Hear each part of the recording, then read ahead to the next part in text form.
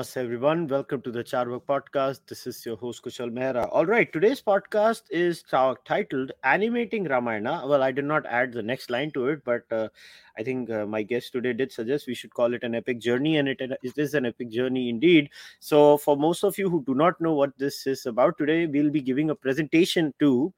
But before that, I would like to welcome my guest who has come on the podcast for the first time, Karthik Mohan. Karthik, welcome. Thanks for coming on the podcast. Hi, thanks, Kushal. Thanks for having me. I'm Karthik, and glad to be here.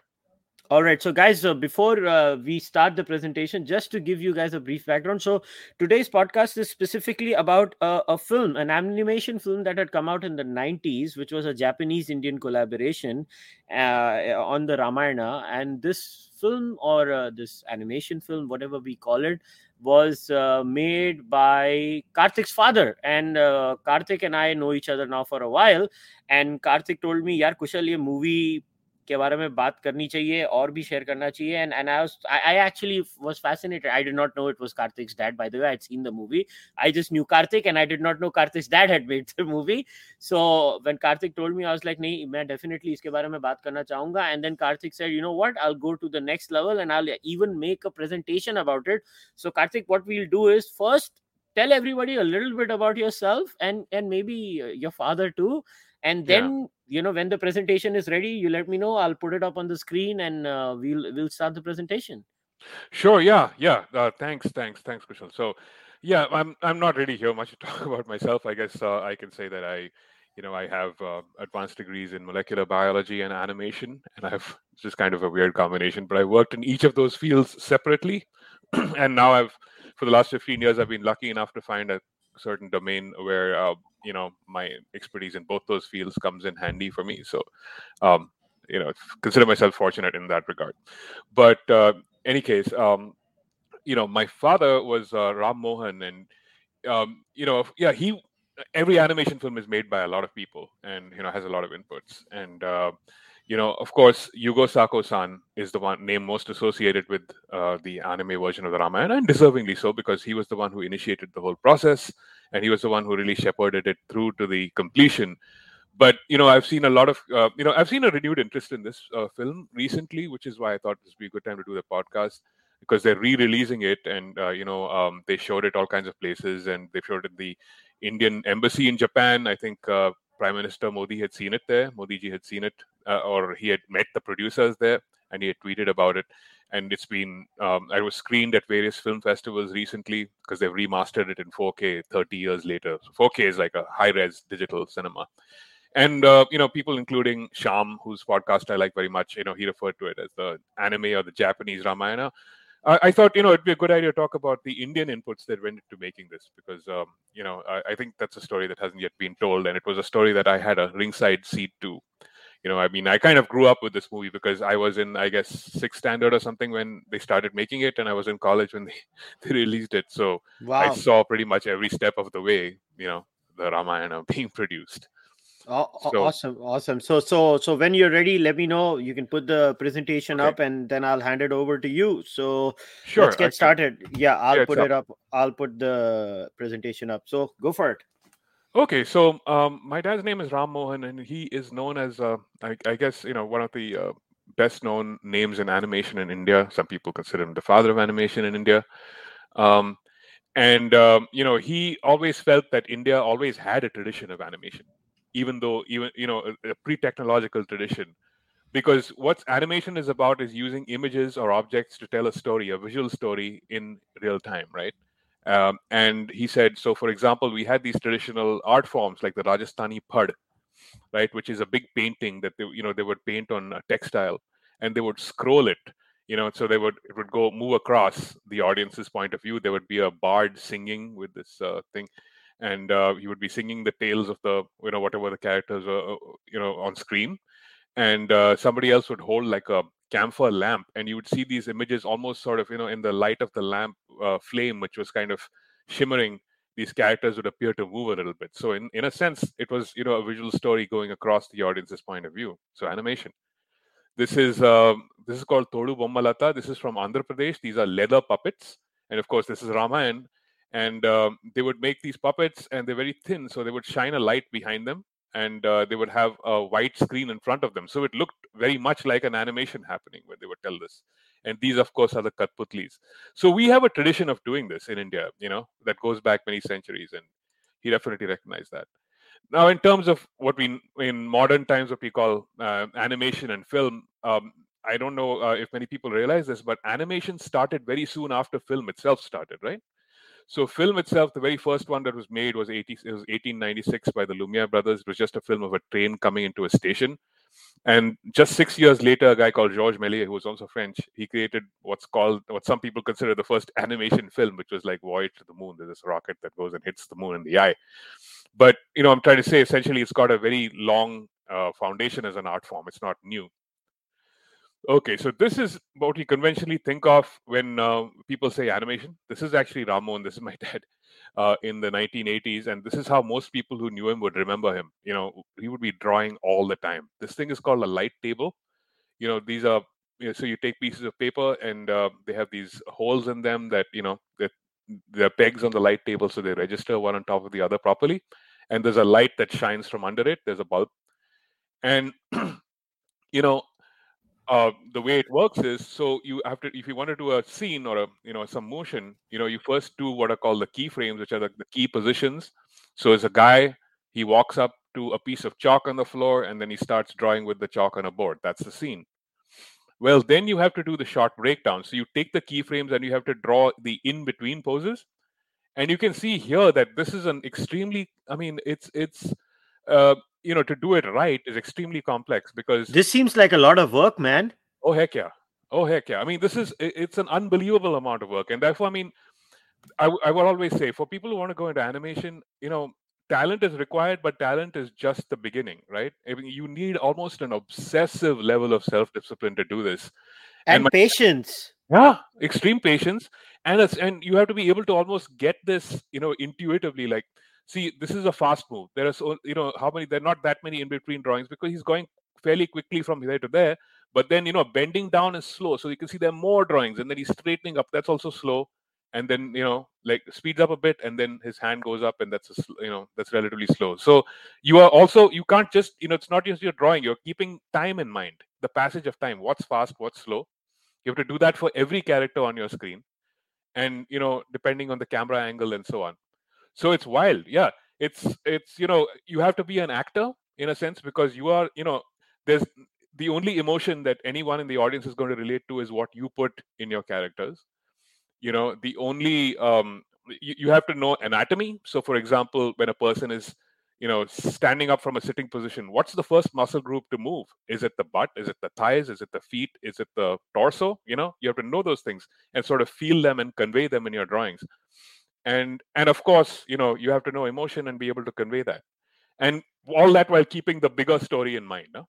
So like character development, everything. It's not, I don't think many people can really do this well. I mean, and it takes a lot of people to make an animation film, obviously, because it's not just labor intensive, but it is labor intensive for a very, very skilled and specialized kind of labor. Can I ask a question here, if you don't mind? Sure, sure. So the paper that you need, and the pencils or the pens that you need when you're drawing, Mhm. are they a specific quality? I mean, I'm just trying to be a nerd here, trying to Yeah, understand, yeah. so please don't mind. No worries, no worries. So yeah, I mean, paper, he would just use regular bond paper, it was called. And but as long as it's kind of thin enough that if there's a bulb under this table and you switch it on, you can see, three, four, five papers stacked on top of each other. You can see the drawings beneath them, right? So you can see this drawing and this drawing, and then you put a third paper on it, and you can draw these middle poses, or you draw like the middle one of them. Then you take this one and this one and draw this one, and so on, right? So it's like doing the in betweens. You need to be able to see, but it's regular paper. But I can show you the next step that comes, which is that once the drawings are finalized, they trace them onto these things called cells, acetate cells, which are transparent, basically a kind of polymer. And once they trace them on there with ink, they paint on the bottom of the cell, so you can see the outline. This is obviously not my dad. This is a Bugs Bunny. So you paint them on the bottom of the cell, and then you have basically just the character on a transparent sheet, and you do this for every single drawing. So just to give you an idea, for the Ramayana film, this was 120,000 cells. 120,000 cells were totally made. So then you paint under there, and then you have a painted background. So this guy's a dentist, like, and this is the dentist office. It's a Hmm. background plate, and then you shoot from on top. The camera is on top, the animation stand, and you have to, basically, put one cell there, expose it, then the next pose you put the cell there, expose it, then the next pose you put the. So that's how animation was done in the classical days. I mean, now a lot of it is digital, so you don't necessarily have to put it on cells. You can scan these drawings and color them digitally and so on. So that saves a bit of time, but it's still extremely laborious to do it well. So you can also, the same principle people do apply with the puppets. Like, this is Aardman's animation, Aardman group in the UK.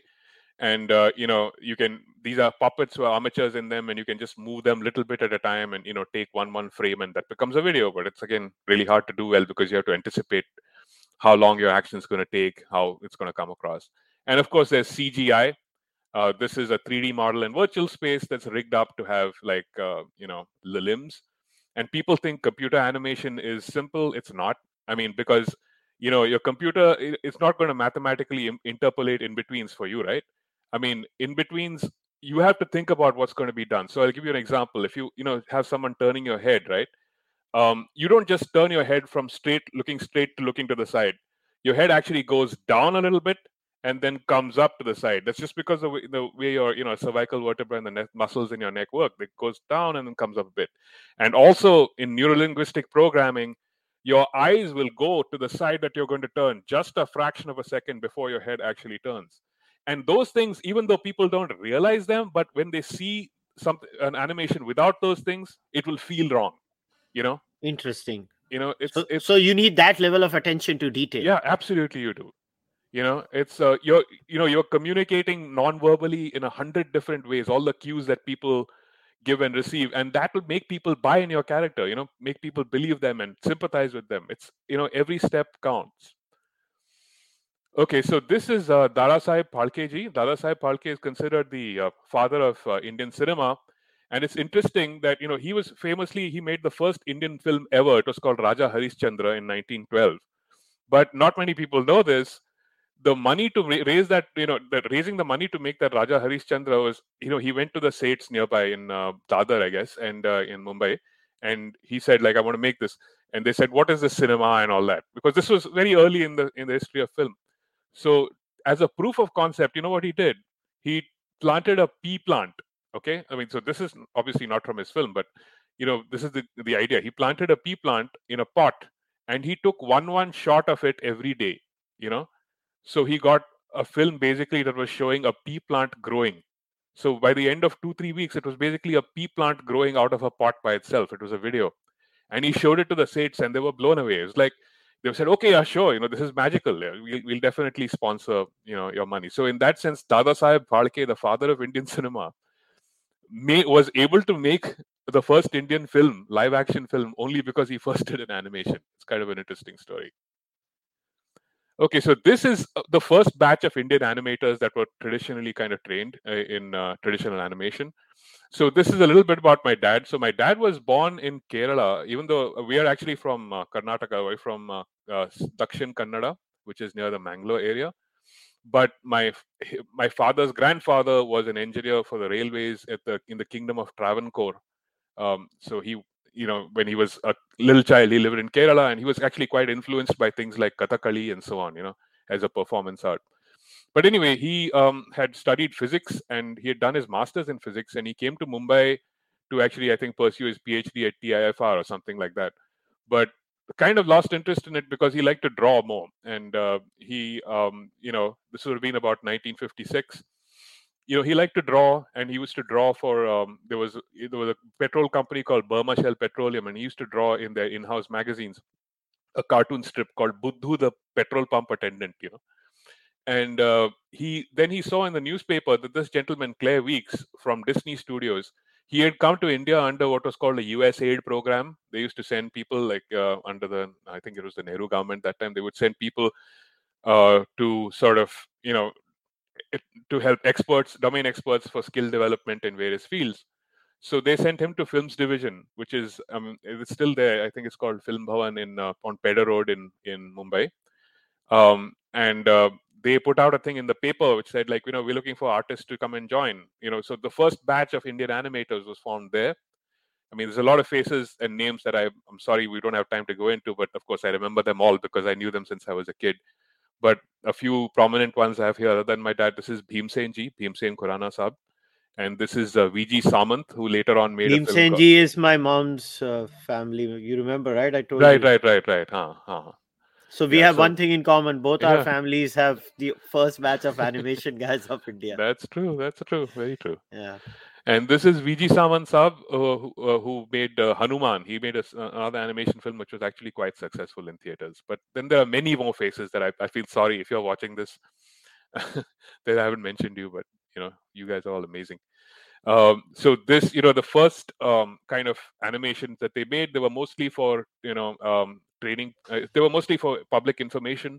This was sort of an environmental film about wildlife. It was called The Banyan Deer, but it also was a story. It was a Jain story that talked about the nobility of wildlife in a sense. This Mm-hmm. one was called the metric system. It was teaching people, like, how to use what it was about, because they were introducing the metric system just at this time. This one was called You Said It. I'm sorry. Yeah, this was called You Said It. It was about elections and voting. And in fact, my dad won his first national award for that. And if anyone's interested, on YouTube, there's a channel called The Art of Ram Mohan, which sort of has a lot of his early stuff. If you want to go and see it, so I can send you the link, Kushal, later if you want. Then in about 1972, Ram Mohan went independent of Films Division. Him and a few of his fellow team members, and they did like a whole lot of different kinds of work. You can see this is some of it was Bollywood films ke titles, like the title sequences. So this is Do or Do Panch with Amitabh, and so he did this. He did I don't know which one. Khoob Surat was there, and I guess which other ones. Um, Pati Patni or Wo, Kamchor. A lot of these movies had animation titles, so he did those. That was his association with Bollywood, which is not very much. Mm-hmm. Then this you recognize, the Amul baby, the girl. Oh yeah. Yeah, so this is still being used today. This is Ramohan's character design, and it has outlived him. It's still very much being used on billboards all over Mumbai and in animation Oh ads. yeah. You enter Mumbai, you can't miss the Amul, right? Yeah. So that was there. This was an ad that used to come on TV quite a bit. Gale mein kharash, Strepsils lijiye. It was a Oh lion. yeah. Yeah. Yeah. So that was also Ramohan biographics, and then you can see a few examples of how he was already kind of experimenting by the 1970s or early 80s with incorporating Indian art styles. So this is one film he did called The White Elephant, which is based on Mughal miniatures or Rajput miniatures. You know, Mm-hmm. and this was a film he did with Satyajit Ray, the great Indian filmmaker Satyajit Ray. It was Mm-hmm. called Shatranj Ke Khiladi. It was the only Hindi film which Ray Saab had made, and it's a brilliant movie. I recommend anyone see it because it's a great comment on English, on British colonialism and how it worked, and into what our aristocracy was like at the time. It's about the Nawab of Oudh, and Amjad Khan Saab is in it, and he does a fantastic role as the Nawab of Oudh. But it had some animation sequences that were sort of like political cartoons, and they were done in the style of these Bengali kind of. They were called company paintings from that time, and so that's kind of the first forays.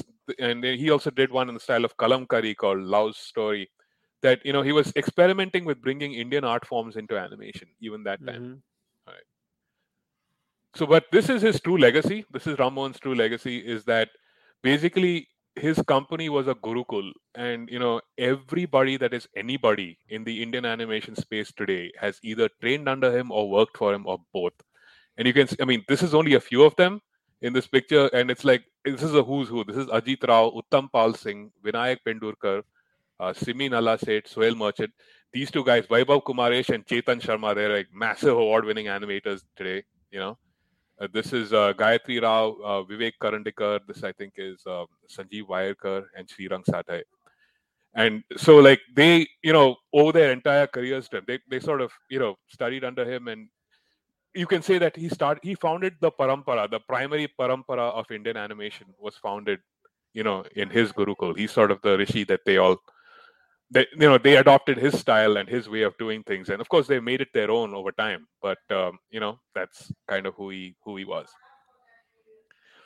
But okay, so now a brief section about I'm going to contrast American animation and Japanese anime, and this is a little bit important when it comes to the story of the Ramayana and why things happen in the way they happen. So do bear with me for a bit.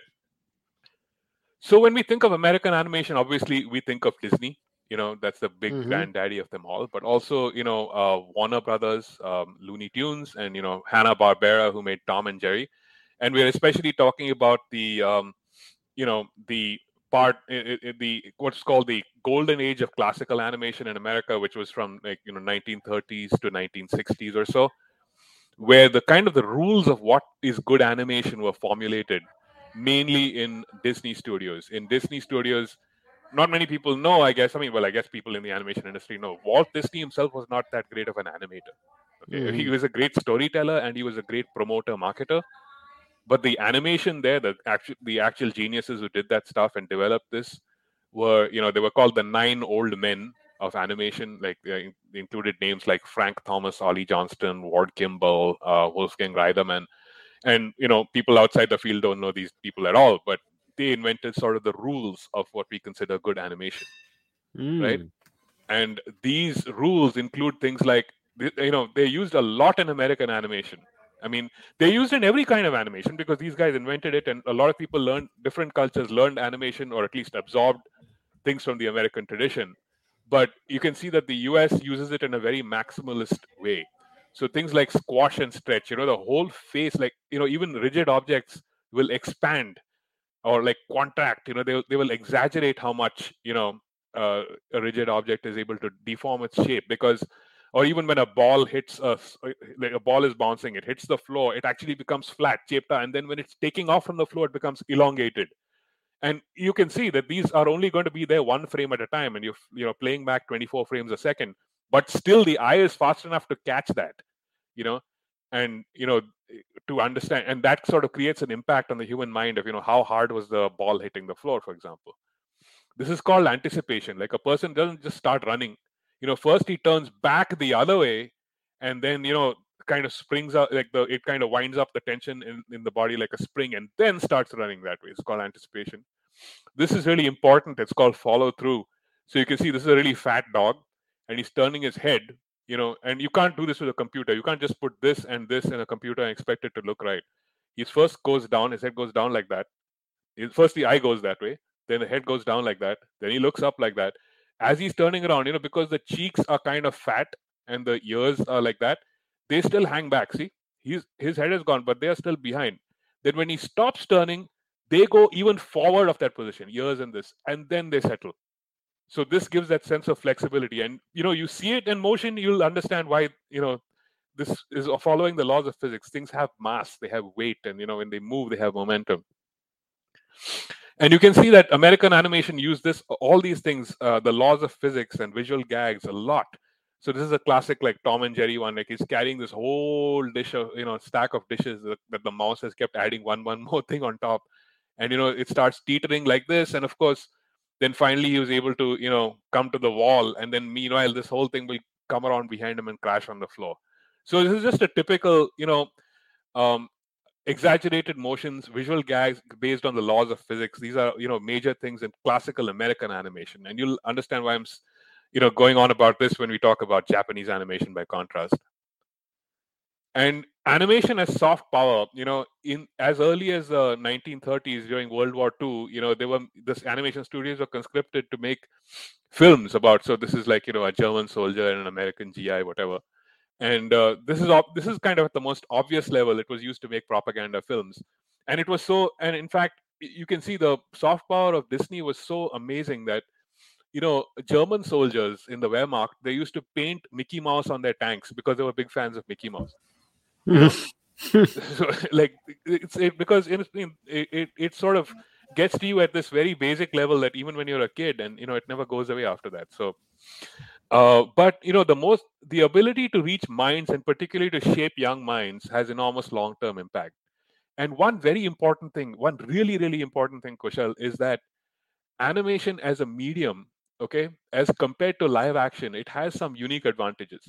because in live action, when people see a film at the sort of subliminal level, subconscious level, okay, who the actors are, what they are wearing, what kind of place are they in, what is the landscape around them, what is the architecture around them, these are all making non-verbal points in the viewer. So for example, if you had an American, or if it was France or America, like this scene, okay, this scene, if it was done in France, America, Spain, Greece, Russia, any kind of European country, of European heritage, it would be unique to that. And there would be signs and symbols that people would be seeing that were unique to that, you know. But when you do it in animation, it can be anywhere in Western Europe, right? These can be anywhere in Western Europe. So there's a way that, animation can be as specific or as generalized or as, focused or as universalized as you like. So the messages in it can reach the maximum number of people, you know like, as long as the emotional content is getting through. It's almost pure emotional content that is devoid of cultural context, to the extent that you want to make it devoid of cultural context. And that's why it's such a powerful tool of communication. So I mean, I'll give you an example. When so many of Indian rishis, gurus, had gone right to the West. Vivekanand ji had gone. Then of course, Paramhans Yoganand had gone. um, you know uh, Maharishi Mahesh Yogi, and these days, of course, Sri Ravi Shankar ji and Srila Sadhguru ji. Prabhupada is gone. He had Of also course, gone. they're all gone, right? And their message was received, but okay, when they appear on a stage and when they speak, there is still something universally Indian about them, right? I mean, like, people will recognize in their accent, but not just their accent. I mean, not just the accent, skin color, and clothing; those are the obvious things. But even in their gestures, the way that their facial expressions that they make, the way that their hands The move when hand they talk. moves, yeah. Yep, the pose, just the way they stand, or the way they sit on, all those things are a million different cues of communication that are going, and those things are all screaming Indian, Indian, Indian, Indian to people who know it. And that can be a good thing. Like, some people are Indophiles and they really, like, relate to it more because there's something exotic, or they have a lot of respect for Indian culture, whatever it is. And so some people, it's a total wall off, right? They immediately feel alienated by that because it's so unfamiliar. But animation has the capacity to convey the message in a very pure form, while jumping sort of a lot of those things. And you can tailor it because everything on the screen is drawn by you, right? You tailor everything. Every movement that is made because you made it. So every bit of content here, it was made by a human hand. It doesn't exist in the real world. Yet, the good animation achieves a suspension of disbelief. That's why we do things like these masks and all that, the suspension of disbelief. So people put aside the blocks to accepting this as real, and they relate to these characters as real, and that's what makes it powerful. So this is again American animation. You can see that usually it conveyed black and white lessons, moral lessons from a Judeo-Christian perspective. There was a clear delineation between the good and the evil characters. And at the same time, the reputation of wholesomeness and family entertainment for Disney, it became the fuel for a massive commercial empire. And so Disney, obviously we all know what it is. And, when Ronald Reagan talked about the shining city on the hill, people in their minds saw the logo of Disney, which I can't show here for obvious reasons, but it's like a big castle with, like, shivering lights on it.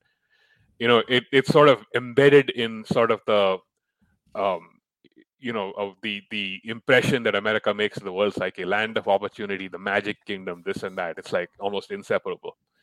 And one side effect of this was something called the animation age ghetto, which was a really big problem, which is the idea that animation equals amusing cartoons for kids, right? Wahi hai na? Because most of the money in animation is made for children only, na? Bachcho ke liye. And so it's also sort of something funny, ridiculous, ye wo. So this also becomes important to the story of the Ramayana, as you will see. Okay, so now I'm just going to go to Japanese, animation, where that started. So, one sec. Sorry. Okay, so in in Japan, there's a traditional narrative art form of the modern era. This is Katsushika Hokusai-san, in the Edo period, and him and others had sort of started this illustrative style. And you can see there's a direct relationship between that and the first anime that comes out. Right, this is called The White Serpent. It's an anime film, the first anime film ever made in 1958. There's a certain realism in the proportions. I mean, there's a certain stylization, of course, but it's sort of not as crazy. I mean, it's not as exaggerated as a lot of the things we've been seeing from American art.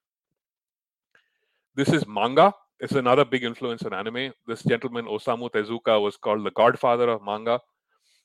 This is his sort of his own autobiography told in manga.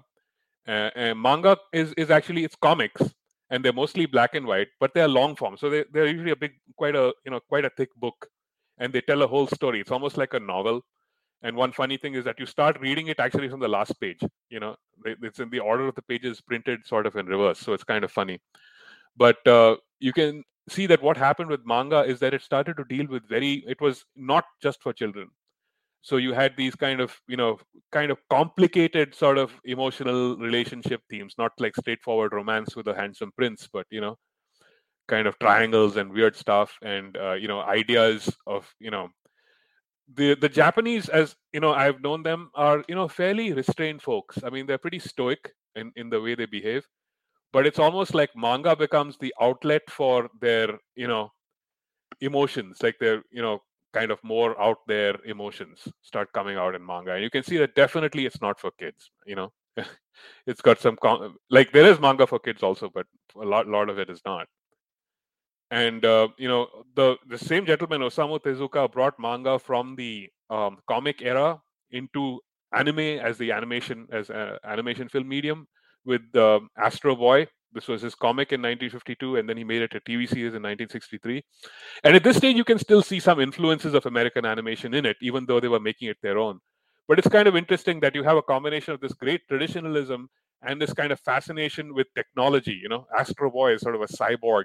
This is back in the 1950s. They were thinking already about cyborgs and these sort of, man machine things. You can see the beginnings of Iron Man in Astro Boy in some ways. I just wanted to, since I talked about Hokusai, I wanted to kind of make a parallel, a reference to a parallel evolution in India. So this is by an artist called Raja Ravi Varma. And, he was the first one to bring sort of European sensibilities of Renaissance painting and all into, developing Indian mythological themes. He's a fantastic artist. And his influence was so vast. It goes all the way from, so this is Jatayu Vada. He's like, killing Jatayu, who's trying to rescue Sita as she's being kidnapped. And this is the same seed as represented in Amar Chitra Katha, and you can see how similar it is. I mean, the degree of influence.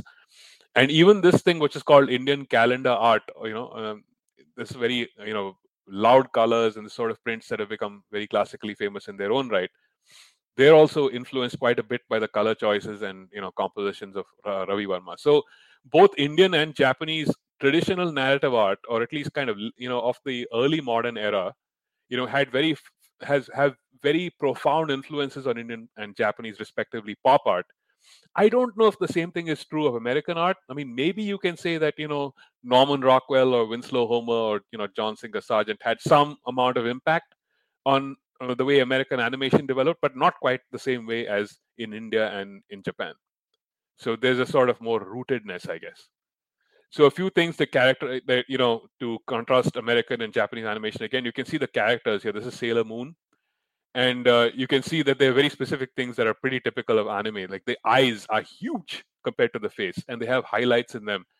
And that's because the Japanese sort of feel like the eyes are the windows to the soul. One thing the Japanese did not have and the Americans had was budgets, so they had to make do with fewer animators, and they had to be able to achieve the same kind of emotional impact but with less labor because they just didn't have time. So, for example, a lot of the scenes you would just see the face would, the mouth would be very small, it'd be moving when the person talks, and the eyes will be moving, and things like maybe the clothes or the hair will be moving, but not that much action like, we saw, all the laws of physics and the visual gags in American animation. You can Yeah. see, yeah, sort of just, Yeah, but that's just an American thing, right? Their attention for detail. They tend to be more like that in their yeah. movie making also. That's true. They have an attention for detail, but it's very dynamic detail. And I would say in Japanese animation, see, look how nicely this is done. You can see the way the cloth is represented. All these things. So it's almost like looking at a painting with a slight amount of motion. It's almost like hypnotic and it's mesmerizing. Whereas in something like this, you can see these characters be dancing around and like laughing at each other and doing stuff. So this is like the Lion So you King. know what it looks like to me is like the American one, the character and the environment are at war with each other, while in the Japanese they are merging with each other. They are at Interesting. sync with each other. Interesting. Yeah, you are sort of right in that, this is done as a painting. You can absorb the whole thing in one, whereas here things have to move to be interesting. You know, Mm. so like that's there and this is there. You're right. There is a sense of that. This is a complete composition in itself, and it's just moving a slight bit, and people get it right. Then another thing is that another aspect of anime is that it's selective, right? So we were talking about most of the time the motion is minimal, right? So these two guys will be talking to each other. This is Akira. It's a classic, by the way. Everyone should see it, by Katsuhiro Otomo-san. And it starts with these two guys who are at a video arcade and they're just having conversation. Hardly anything will be moving. Only this guy's mouth will be moving a little bit, and maybe this guy will turn his head a bit, something like that. But when they get into an action scene, my God, they get dynamic. So there's this motorcycle chase in it, and you can see how dynamic these angles are. When they get going, it's like American animation moves all the time, and it's done very well. I'm not trying to knock it, right? It's brilliant, and they started the whole thing.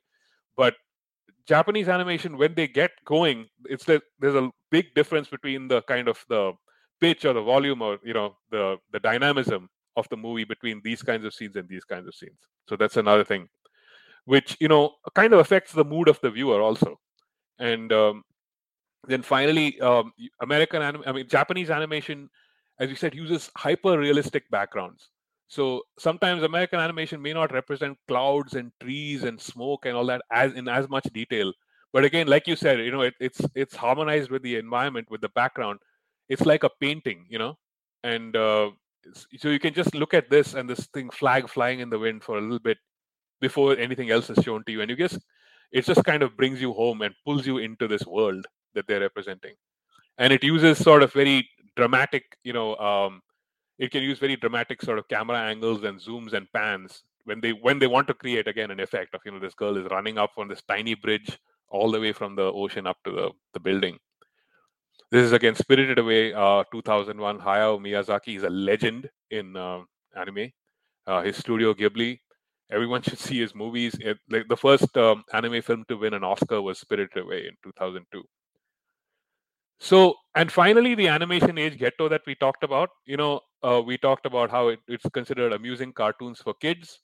We talked about how there's a very black and white morality. Like, this is Snow White and the Seven Dwarfs, classic animation film by Disney, where, she's an innocent princess and there's this wicked witch who comes with this poisoned apple and offers it to her. It's very clearly readable as who's right, who's wrong. And this is a princess in a Japanese animation film, which is Princess Mononoke. And you can see it's very, very different. She's this princess that goes out into the wild and hunts things for herself. And this, she actually got a bloody mouth from some wild thing which she ate. And she's got this huge kind of wolf creature, the spirit, as a pet. So you can see that there's a lot more going on. I guess it themes like environmental preservation. Okay, first of all, death is almost never represented in American animation. I think the first American animation film to represent death was The Lion King, and that's because it was influenced by anime. Okay, uh, before that, nobody would ever die in an American in a Disney movie. Um, so things like that are death and um, environmental preservation, colonialism, war, exploitation, marital infidelity. All these things were dealt with in anime. So I mean, one thing I know, Kushal, that you're a big fan of American freedom of expression, and you're right. It is a country with a huge amount of freedom of expression. But one area where that doesn't always go is in areas of branding. And so, like they are extraordinarily protective of what you can say, especially in content that's supposed to be designed for children. Like, oh no, that'll traumatize the children. Oh no, you can never say that.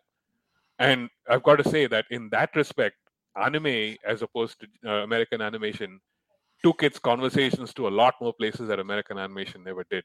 Mostly for commercial reasons, not because the animators didn't want to, but because the studios didn't want to. Mm. So finally, this is about anime as soft power. Joseph Nye, who was a professor at Harvard Kennedy School of Government, coined the term soft power. He was the one who originated it, and he actually cited manga and anime as examples of what he meant. Right? Like he said, there's a huge anime subculture in America since the 1980s. But the themes of anime have penetrated into more mainstream American pop culture as well. Like this is called Gundam in 1979. You can see the influence of Gundam on Transformers and Iron Man. It's these huge mecha robots, right? The themes kind of come through into America. I'm not saying that Transformers would not have happened without this, but in the event, this became popular first, and sort of the way they represent it is definitely familiar looking. Yeah, it's Pokemon is a quite culture. clearly looking like Transformers. Yeah, yeah. Definitely there was a huge influence of it. And Pokemon, even though not many people have heard of Gundam, but everybody knows Transformers, right? And then Pokemon is, of course, a gigantic cultural phenomenon on its own terms. And finally, the animation age get to, shows like The Simpsons, like South Park, like Family Guy, like King of the Hill, like Beavis and Butthead, all these other shows that were made for adults and kind of deal with, sort of late adolescent and, young adult, and in fact, even all adult themes were, they they became popular only after, sort of the anime subculture had been a proof of concept that, it's animation is not just for kids.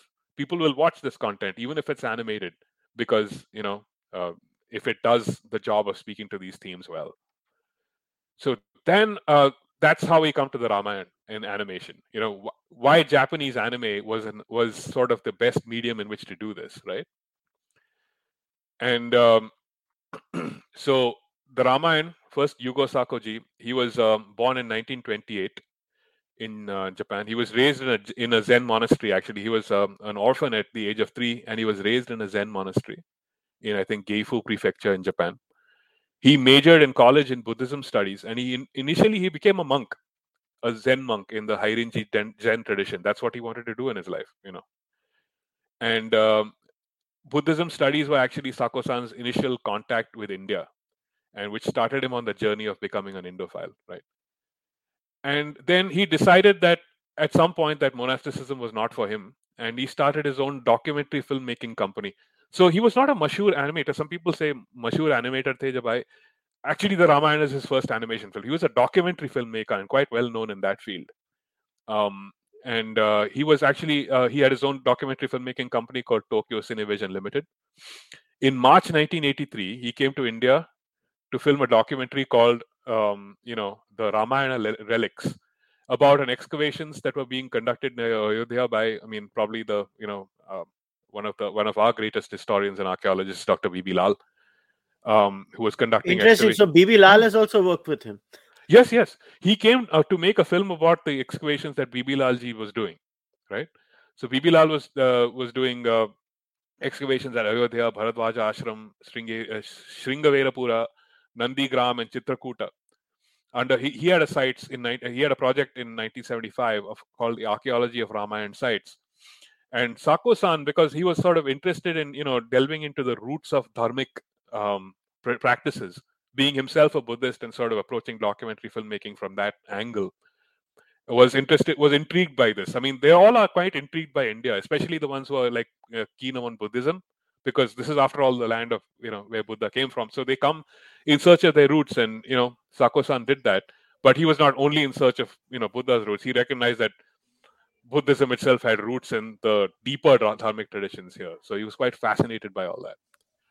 And he himself had already by that time become quite fascinated with Ramayana and read about 10 different translations of Valmiki Ramayana in Japanese.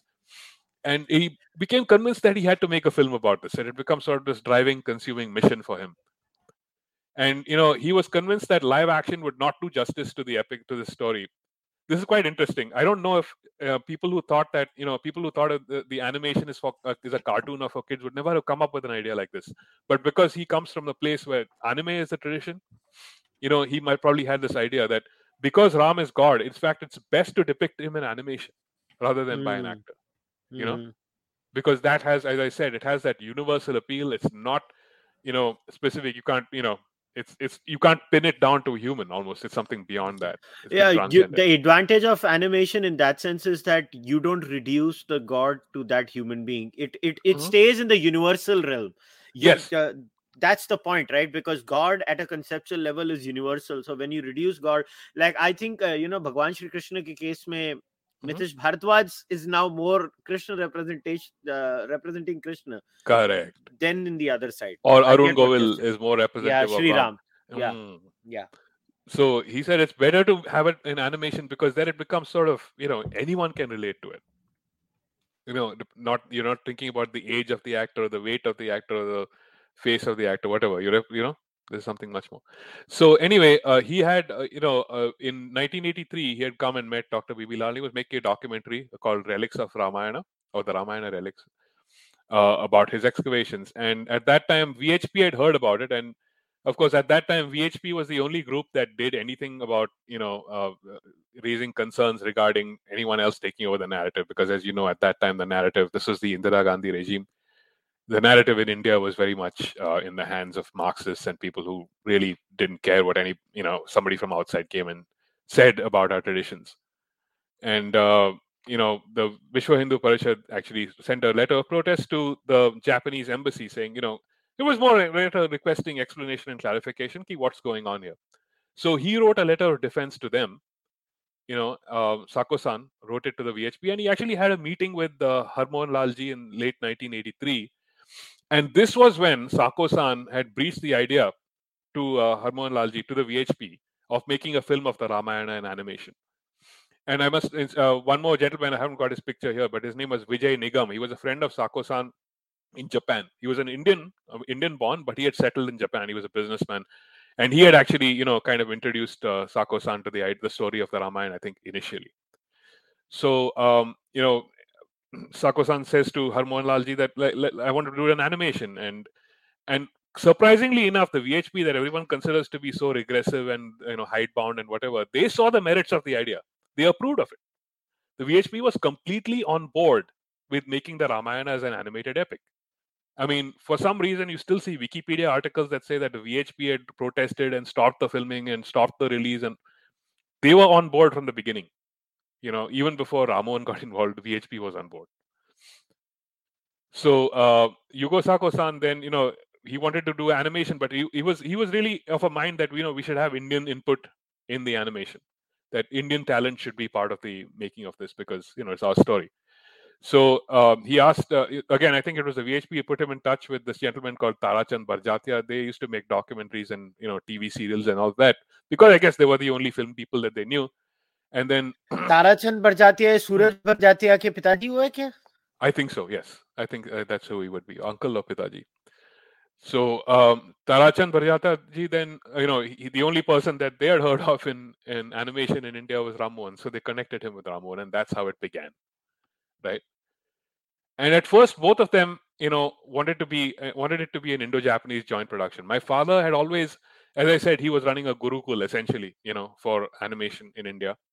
He wanted it to become world class, and he knew that for that you need to have lots of people, just because animation is labor intensive.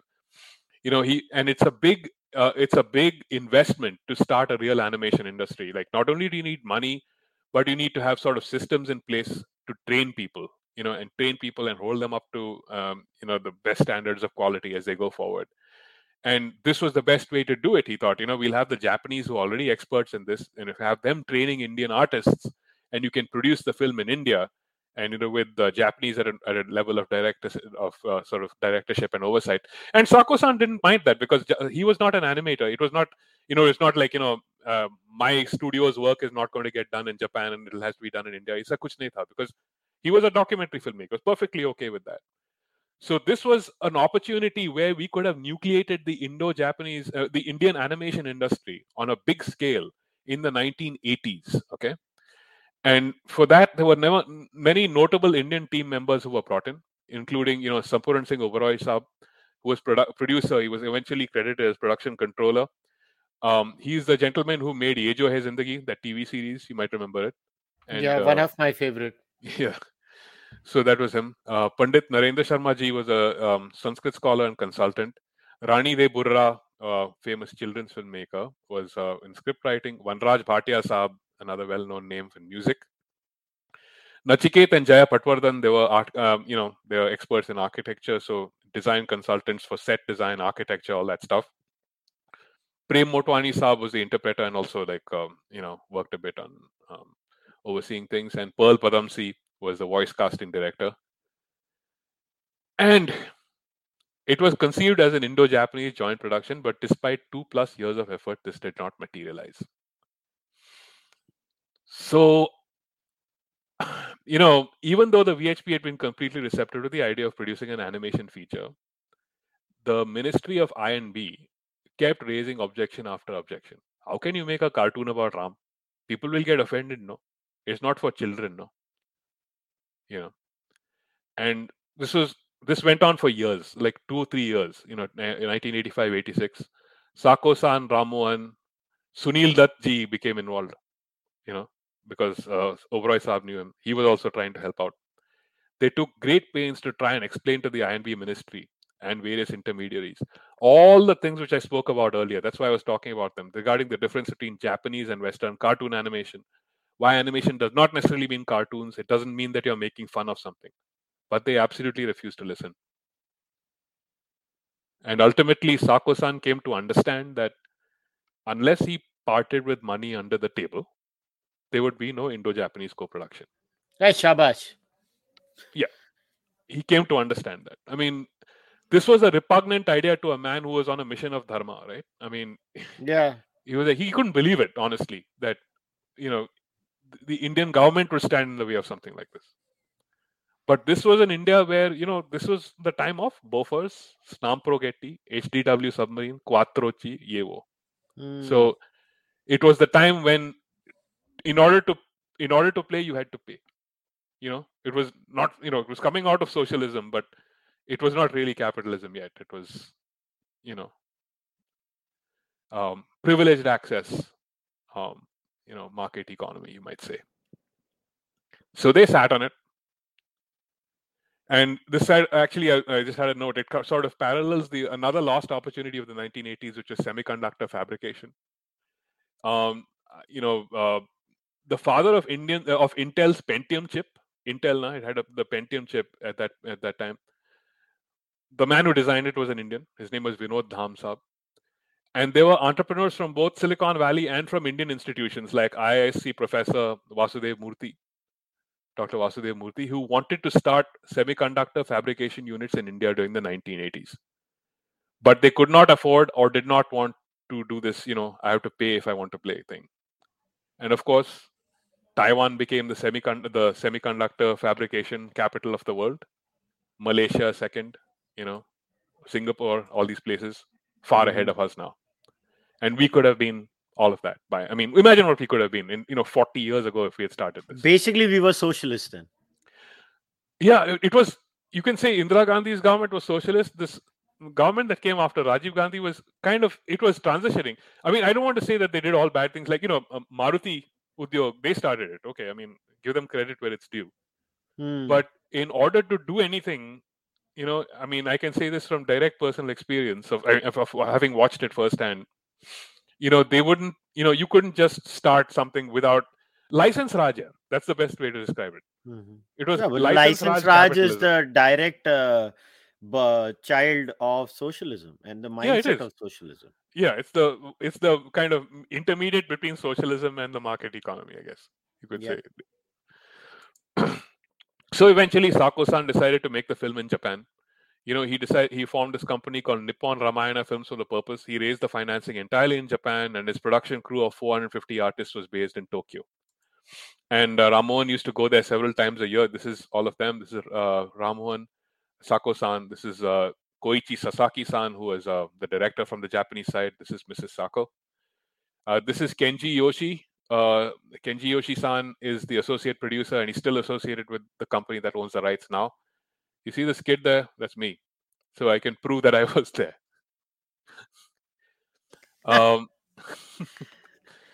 Yeah. So Ramon used to go there several times a year as the director of the film from the Indian side. Koichi Sasaki-san was the director from the Japanese side. The budget was $6.7 million US, which is actually quite substantial for the time. And around 120,000 hand-drawn cells were created for the film. And okay, Ramon's role was, creating and refining the character designs as well as in storyboarding. I'm going to show you some of the pre-production artwork that he did. So, like, he had things like, the Japanese did not know how a dhoti was tied, right? So they used to draw it like pajamas. So we actually had to go there and show, how the gestures are there, like how do people fall at the feet of somebody pair chune ke liye, Oh, or oh, got it. So they must be drawing the wrong pleats too, right? Because yeah, dhoti ke they used to pleats draw और long. pajame ke pleats wrong आते, गला अलग आते हैं. Correct. So he had to kind of show them how all this was done. And you can see a lot of the characters in the final film look just like he drew them. This is his original concept sketch. This is Ramohan sketches of Ravan. And you can see how much it was also influenced by Kathakali, which I said he had grown up in Kerala, the kind of the facial expression and all those things. This is his character studies for Sita, various expressions, and that's Ram. So this is a scene where he sort of imagined, how Ram and Sita would be interacting. Ram is pushing Sita on a jhula. The scene I don't think made it into the film. Then this is, how Sita would react when Ravan comes to kidnap her. You know. Then in the one in Lanka, and then Hanuman jumps over a wall and surprises her and brings her this. And these are the final characters that were used in the film. You can see how much they're based on sort of Ramon's drawings, to a very large extent. There's Ravan, all of these were used in the final movie. This is a storyboard sequence. So, like a lot of the time when you plan animation, you do a storyboard. So you know, kind of, you can break down the shots and like how much time you need to animate each scene. So this is the whole storyboard sequence of the Janani Ramadut Hanuman song, where kind of frame by frame, sort of my dad's drawn out what would be shown. So this is the whole pre-production storyboard sequence of that. And I'll just leave it up for a second in case anyone wants to go back and pause it and look at it. But anyway, this is the design work by Nachiket Patwardhanji that I mentioned. All the different you know set designs, the way that palaces look, the way that temples look, rock temples carved into the sides of things. They did a lot of research. I mean, this gentleman is a scholar of Indian architecture, and he was part of this whole team. And then, of course, it was released.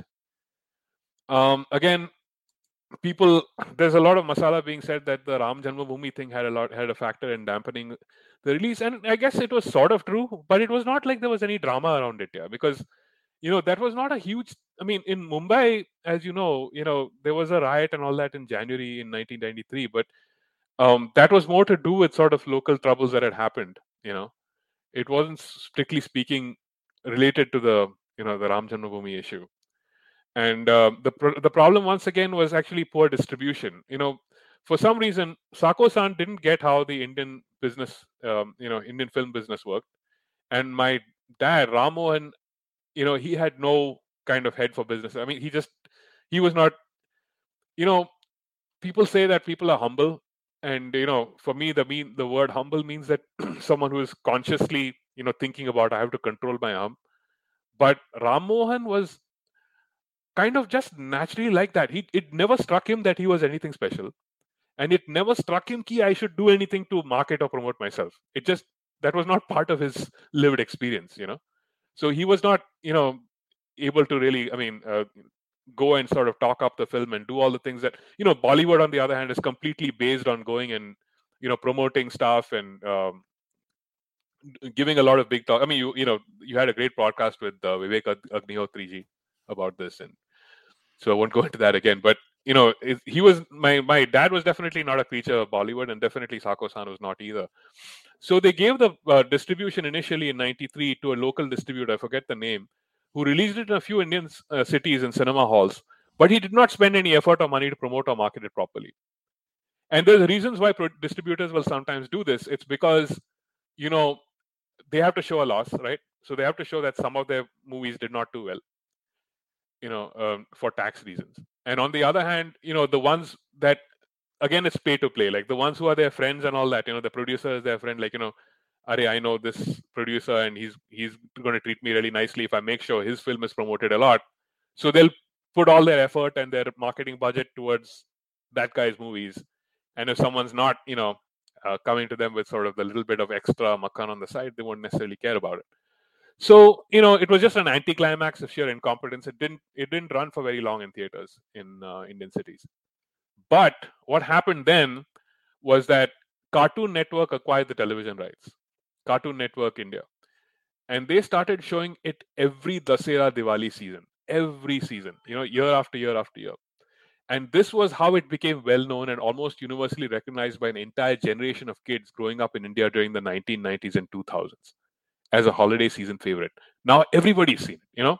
Nobody saw it in the theaters, but everybody's seen it on TV.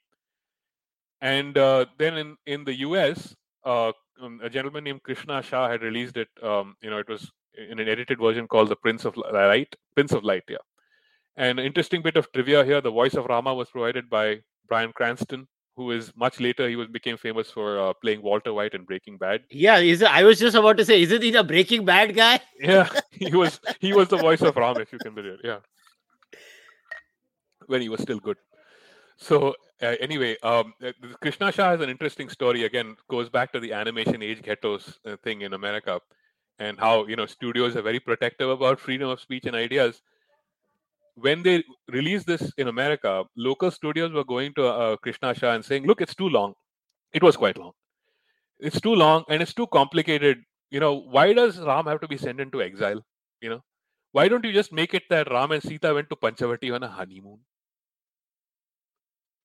Local studios in America wanted him to change the story that Ram and Sita went to Panchavati on their honeymoon. Oh, Can you believe it? yeah. They were like, this is like why Yoga Nidra can't be called Yoga Nidra. It has to be called lucid dreaming. Exactly. It's infantilizing, isn't it? It's like Yeah. taking the moral complexity of it. Yeah, and Of they don't need to, this is where nahi dekhna mat dekho, dukhi na karo yaar. Exactly. Exactly. But he stuck to his guns and he made it, and he kept the story, obviously. So that's it, man. Lost opportunities. Animation is a line of work that not only needs only talent but immense dedication and discipline. It's very labor intensive, uses large groups of skilled professionals working together. To start an animation industry requires not just a financial investment in infrastructure, but an investment in intensive training and skill development. This could have happened in the 80s if Ramayana had been produced in India.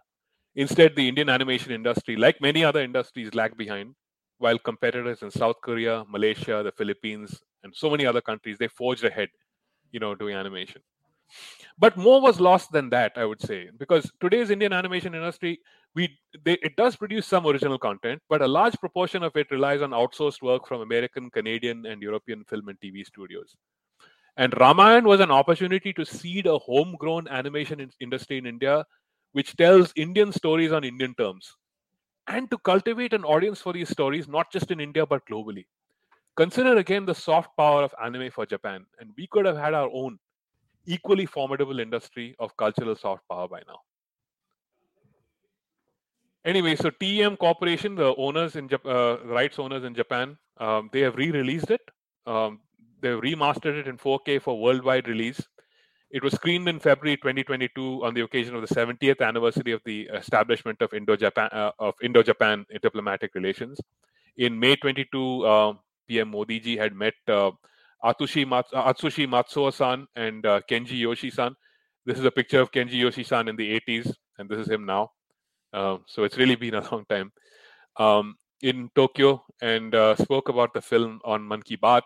It has since been screened at several festivals, including Mumbai International Film Festival, Sitges Animation Film Festival in Spain, in Barcelona, and just this past weekend at the Animation is Film Festival. It's a pretty prestigious film festival in Hollywood, and just on Sunday night, actually, it was screened there.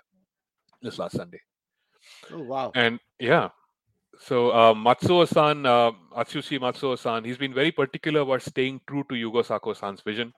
He didn't edit the film at all. The entire 135-minute original length is there. All the subtleties are there. And Matsuo-san has said that TEM Corporation aims to set up a Ramayana fund from the earnings of the film, okay, to contribute to cultural exchange, human endeavor, and world peace at a time when the international community is going through such economic and political turmoil. So think about it.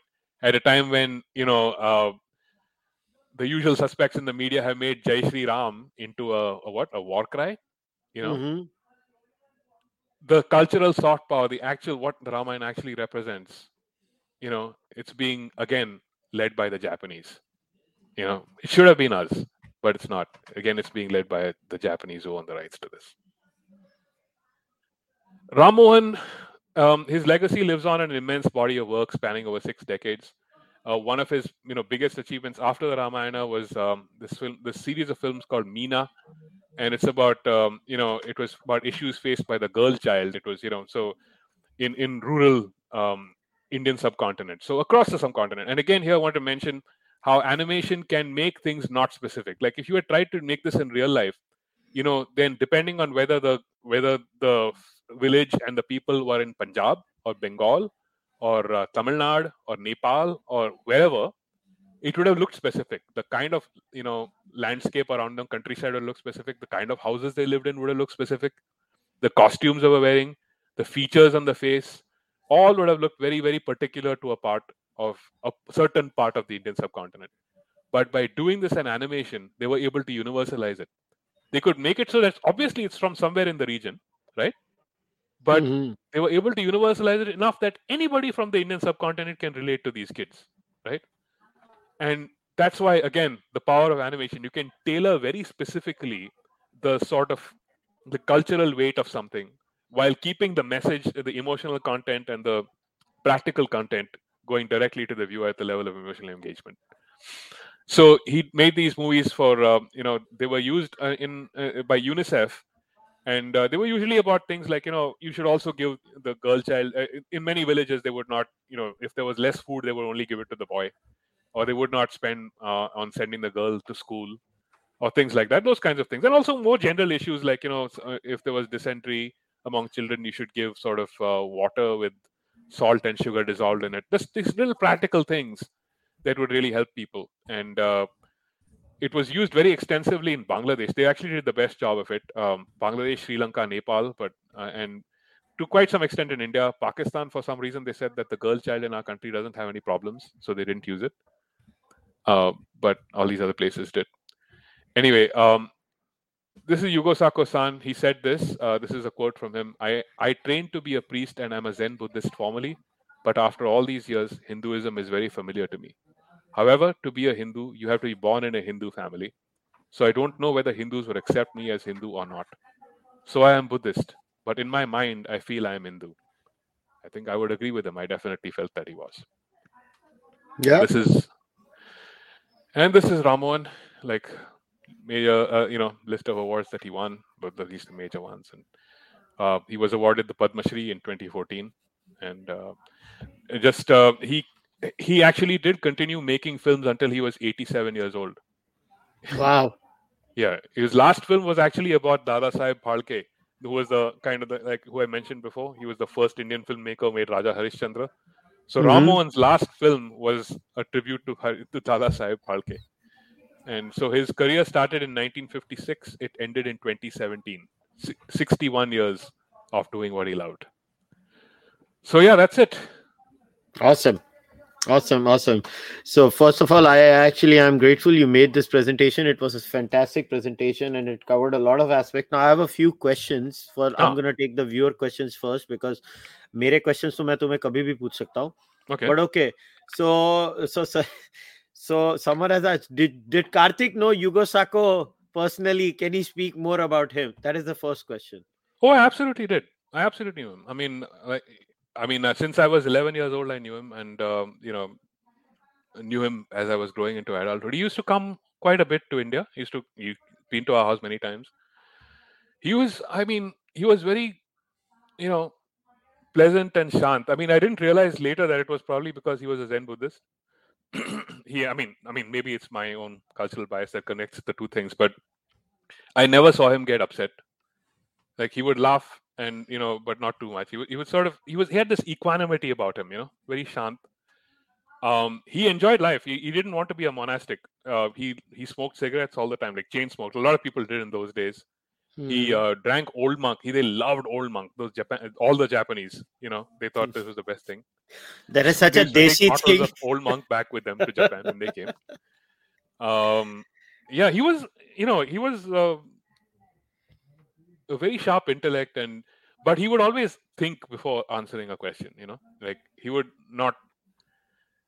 He had, I guess he had sort of just evolved that art of not responding to things sort of knee jerk. He would always absorb something, take it in, and give a considered response. Good, good. So all right. So next question is more technical. How do animators ensure that across the gamut of expressions displayed, the Mhm. character is still clearly recognizable as that character? For example, are lip movements animated differently for each word, or are they generic? Okay, so there's two questions there. So we typically have something called a model sheet. So for each character, they will do a model sheet. So they will draw what the character looks like sort of in default pose, and then they will draw the same character in many different poses and different expressions. So Mm-hmm. there's always a guidepost for every animator, and usually many animators will work on any particular character, so they all have to sort of make sure that it's true to the model sheet. And if they're Mm-hmm. getting too far away, then the animation director or supervisor will come and say, "Nee, Jara, just bring it back down a bit." So that's how they do that. For lip poses, that's a more complex thing. It's so there are these for phonemes. The most the most obvious ones that the lips have to be closed when you say m, p, b, v. There's lips. Mm-hmm. The thing is closed, and usually for the vowels like a, e, I, o, u, the lips are open and the shapes are very obvious. Mm-hmm. So once you get the mappa bawa and you get the vowels in place, that's half the battle won. Then you don't necessarily. It's not like every letter or every word that you speak has a lip pose. Usually, the lips will open and close in a more organic way than that. Mm-hmm. Because your mouth is making efforts to speak the whole word, not just every syllable. So yeah, it's something you learn over time to do lip sync with Mm-hmm. that. Yeah. All right. So someone has asked this question. Are there any plans of releasing an art or book for this film like they do for Disney and Pixar? The person is an aspiring artist, so they would like to spend a few hours studying the character models and the background. Jai Shri Ram. That's the last words they Oh, thank used. you. Yeah, I mean, I would ask TM Corporation. I mean, I'm a little bit in touch with them, so I'll ask them if they have any plans for that, for sure. Mm-hmm. All right, all right. So now this is my question. This is more about what do you make of the current state of the animation industry in India as of now? Good, bad, mediocre? How is it right now? Oh, that's a big answer. So like, well, so okay. First of all, a lot of the money, at least in the Indian animation film industry, is being made by people doing work for outsourced productions, right? So studios in Canada, in America, in Europe, like they are the ones who are doing the creative part of the content. They are the ones who kind of still they'll do the storyboards and send the storyboards, and our guys will just do the series, the hard work of doing the of animation week after week and producing certain number of minutes a week. And that's good, it's fine, because that's how you learn the skills. But of course, there's no real creative freedom in that. You don't have freedom to interpret. You're doing everything exactly as you've been told to do. ठीक है. As I've said, animation requires an obsessive level of discipline, and you learn that discipline by doing this kind of stuff. As far as original content, it's actually, it's funny. So like around, I guess, the mid 2000s, like 2005, 2006, suddenly animation had become a buzzword. Everyone said animation, animation, right? So a lot of, like, I mean, people who had no idea what animation was, a lot of MBA types and whatnot, they came and they said, we want to make feature films, straight away feature film, meaning something that runs in the theater for 2 hours. Every Mm-hmm. animation industry has started by doing short films, by doing little bits of stuff, and like, building the skill that way. Like, tell a simple story with a few characters. Why you want to tell a 2 hour story with 50 characters? But no, these guys like see that feature film banai. There was in fact, I think Fitchy Frames, which is the government thing, they had published a booklet of 52 feature films which they wanted to release in 2006. I think only two of those eventually got made. Um, so there is some Indian content which did it the right way, like Chota Beam. I mean, you may like it, you may not. I mean, it's fine. I respect them because at least they are in Indian original content. I mean, there are things to criticize, whatever, but at least they started that way. They started making TV shows, and then it's called Green Gold Animation, and they started making features, and they built a market for it. But a Mm-hmm. lot of other people never built a market for it. So like there was a film called Roadside Romeo. I think it was Yash Chopra's production, Aditya Chopra, and it had two very good animators as the directors. Suhail Merchant and Srirang Satai were the animation directors. But on top of them, they had kept Jugal Ansraj as the overall director. Jugal Ansraj is that Bollywood actor. I'm not sure if I don't think he had any Jugal experience. Hansraj वो है ना, वो घर से निकलते ही कुछ दूर चलते ही वो वाला होगा. गाना उसका था. हाँ, I think don't so. And मैं इतना Masoom, you देखता नहीं remember हूँ, मगर ये Masoom? गाना अच्छा था करके मुझे याद है। जुगल हंसराज वो चाइल्ड आर्टिस्ट था ना जो मासूम में Child था। artist, yes, yes.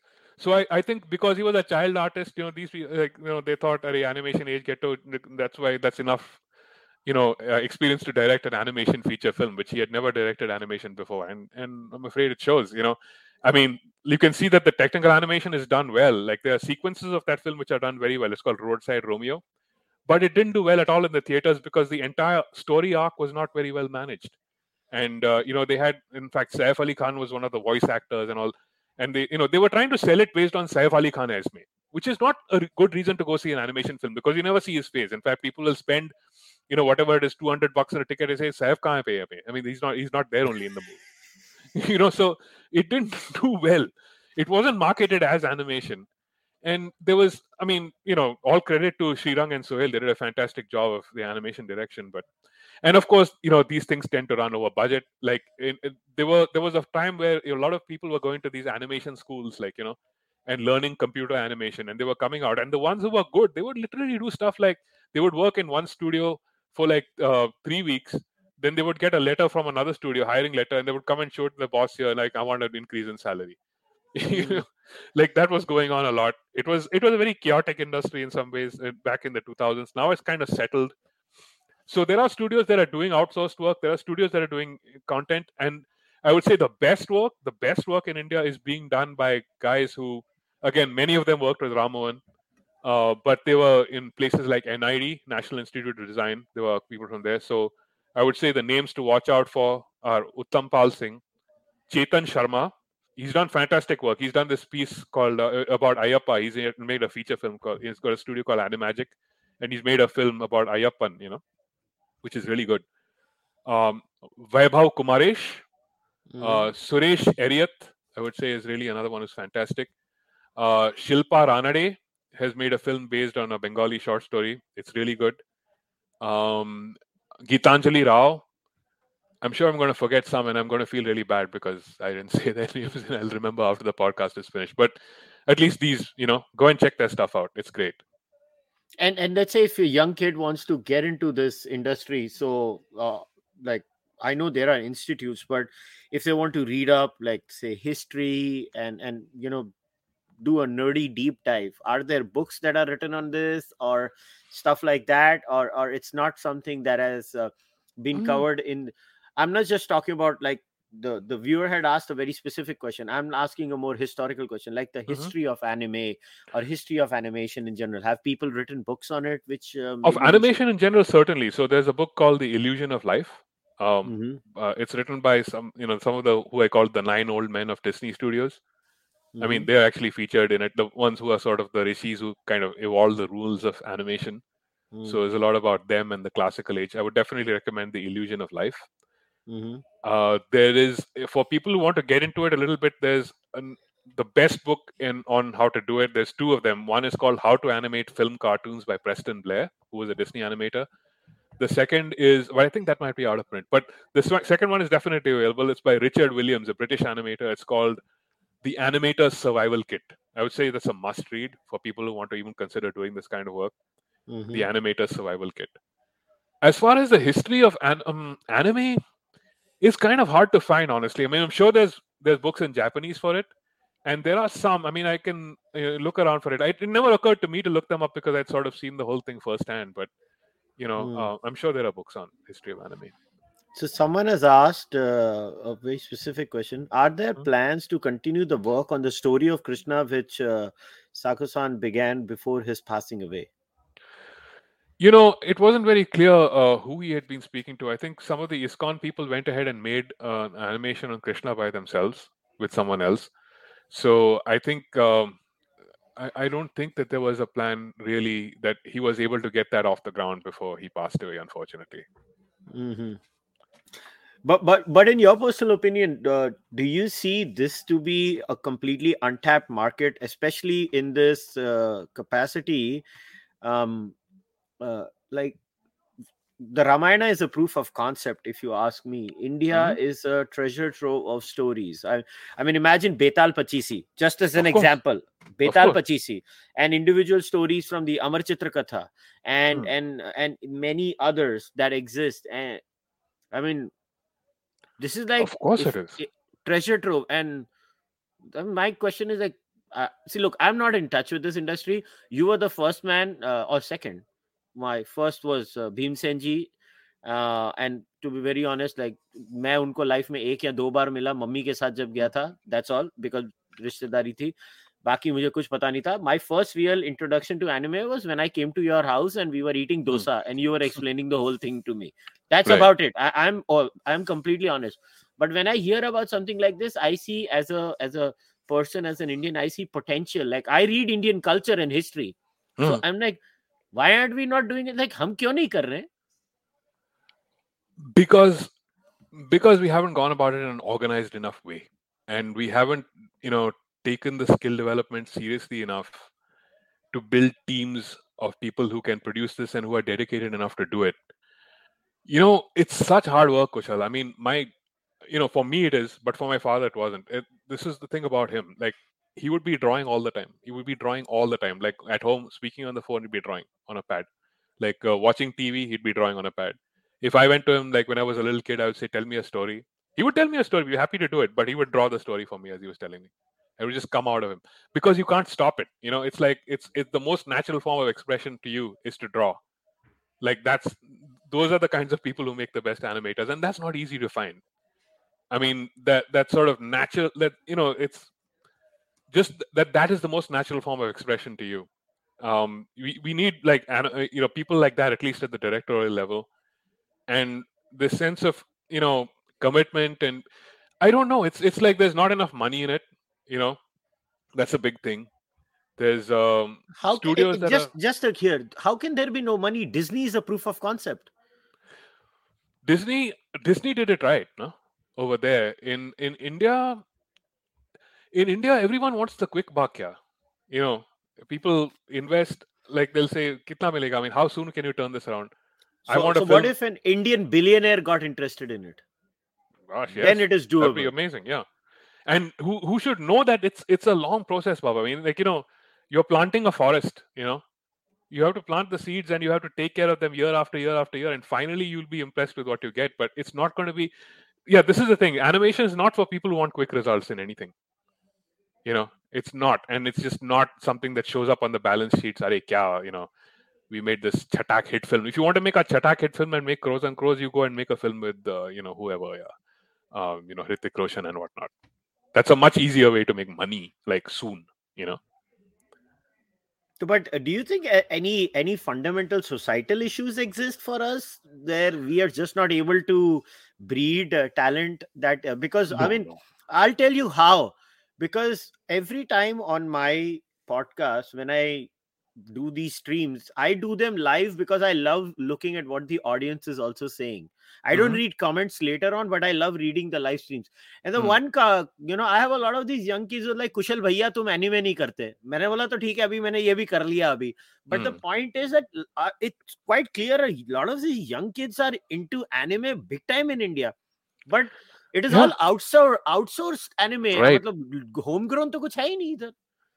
Yeah, it's because, I mean, the money has not gone into the right hands, and the right people haven't been trusted with it. Again, I keep coming back to the few people that I mentioned, like, Chetan and Vaibhav and all. They are making films that are very, very good, very good. And they're making them on their own. In animation, we have this thing called the production triangle. Like, so if you think about a triangle, there are three corners. One is the price, one is the speed of making it, and the third is the quality. So if you have low budget, that means it's going to take a long time to make something of the good quality. Hmm. If you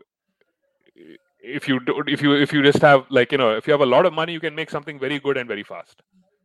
If you don't have money, you can make something that's fast but it won't be very good, or you can make something that's good but it'll take a long time. So that's the production triangle, and unfortunately everyone is kind of beholden to that in animation of all sorts. So these folks, like, Chetan and all, like Vaibhav and all these folks, they are making these films very slowly, very slowly. It'll take them years. Like, I think Shilpa Hmm. Ranede's film took 10 years. Gayatri Rao's film took like 15 years to make. because it's just her and a small group of artists who she trusts, who have those skill levels, and they're making them one frame at a time, 1 second at a time. It's just, you know, and building up to the product, which they absolutely haven't, they haven't made any compromises on the quality. Whereas So a lot of the stuff that's done for outsourced, it's like, "Arey, theek hai, chalega." I mean, like, we have to get it done in time. One scene doesn't look perfectly, all right, just send it. Hopefully, they won't notice and they keep coming back to us. okay, so two more questions before I Hmm. wrap up. Point number one is what is, and I come from a completely ignorant background, so try and understand what Hmm. is the difference between a cartoonist and an animated person. Let's say, Um, how Raj Thackeray, for hmm. example, is a great cartoonist. Yeah, So why yeah. doesn't Raj promote this?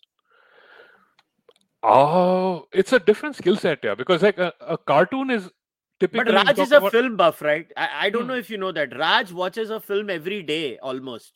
Raj Yeah. Thackeray is a huge film buff. He is a Well, film critic. I mean, he knew Ram Mohan actually. So I mean, like, they had I met mean, at least a few someone needs times. to tell Raj So, यार कि यार huh, इसको revive करो India में यार. And the Thackeray's might be many things, but the hmm, Thackeray's have an appreciation for art. sure. Yeah, Balasaheb Thackeray also was Yeah, a that's major exactly what I'm cartoonist, saying. Like, political how can cartoonist. Mumbai not do it when Balasaheb Thackeray and Raj both? I mean, they are Yeah, great artists in their own way, right? yeah. See, my dad always said there are people who talk and there are people who do. Yeah, I mean, I'm not talking about Raj Thackeray specifically, but I'm talking about Bollywood in general. There are a lot Mm-hmm. of people who say, "हाँ करेंगे क्यों नहीं?" I mean, this hoga, we'll do this, we'll set it up, and then nothing happens. This has happened. I think every year it used to happen 20 times in my dad's life. Like, Mm. somebody would come, "Arey, yeah, this will happen, this and that." You talk to, you spoke to Vivek Agnihotri ji, he must have given you a very good idea what Bollywood is like. It's like, it's all dikhawat, yaar. I mean, like, if you don't have money, that's when you'll put on your nicest suit and you'll rent the fancy Mercedes and you'll go somewhere, because you have to give that impression of who you are. Mm. And animation is the exact opposite of that. You have to toil away in obscurity, like working 20 hours a day doing this, then nobody knows your name at the end of it. Mm. That's what it is. So it's not very attractive to the star power of it. But yeah, I mean, there's no reason why we could not. I mean, we have a tradition going back to 1911 with Dada Saheb Phalke of doing animation in India. Why can't we do it? I completely agree with you. I mean, it's just that people have to realize that it's not, the way that I think, like, this government now has realized that everything is not going to happen immediately. It's kind of got you people used to the idea that everything is not a quick buck, that sacrifices first have to be made. I hope that that is kind of going into the wider culture and people understand this, that we have to invest in something, and then, lagatar, we have to work at it without expecting returns, and finally the returns will come, you Mm. know. Yeah, I think that to me, that I guess is the crux, because when we started this podcast and one of your first few slides showed the value of patience that is Mhm. needed in animation Right. and when you're drawing. But my last question to you, and before we wrap it up, is Mhm. what will be the impact of artificial intelligence in this field? It's very hard to say. It's very hard to say.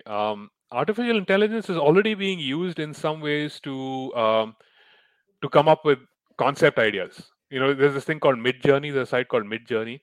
So people go to Mid Journey and they'll put in something like, a palace or a temple in a volcano or something like that. They'll put in these keywords and it comes up with an image. So it's people are using that for inspiration, like, what kind of shapes, forms, colors to use. It's actually quite wild. I mean, everyone should try Mid Journey at some point. You know, and so in that sense it'll be useful. In terms of, it's we're not yet there, but in terms of neurolinguistic programming, maybe AI will be able to handle a lot of that, because things like the gestures people do, or when people lie, they blink a lot, or things like that. It might be able to enhance animation. So I might be able to do the basic animation in a CGI sort of setup, and Mid Journey or some AI program might be able to take it up a few notches. But it always requires the firm, sure hand of an animator to make sure that it's not doing whatever it wants.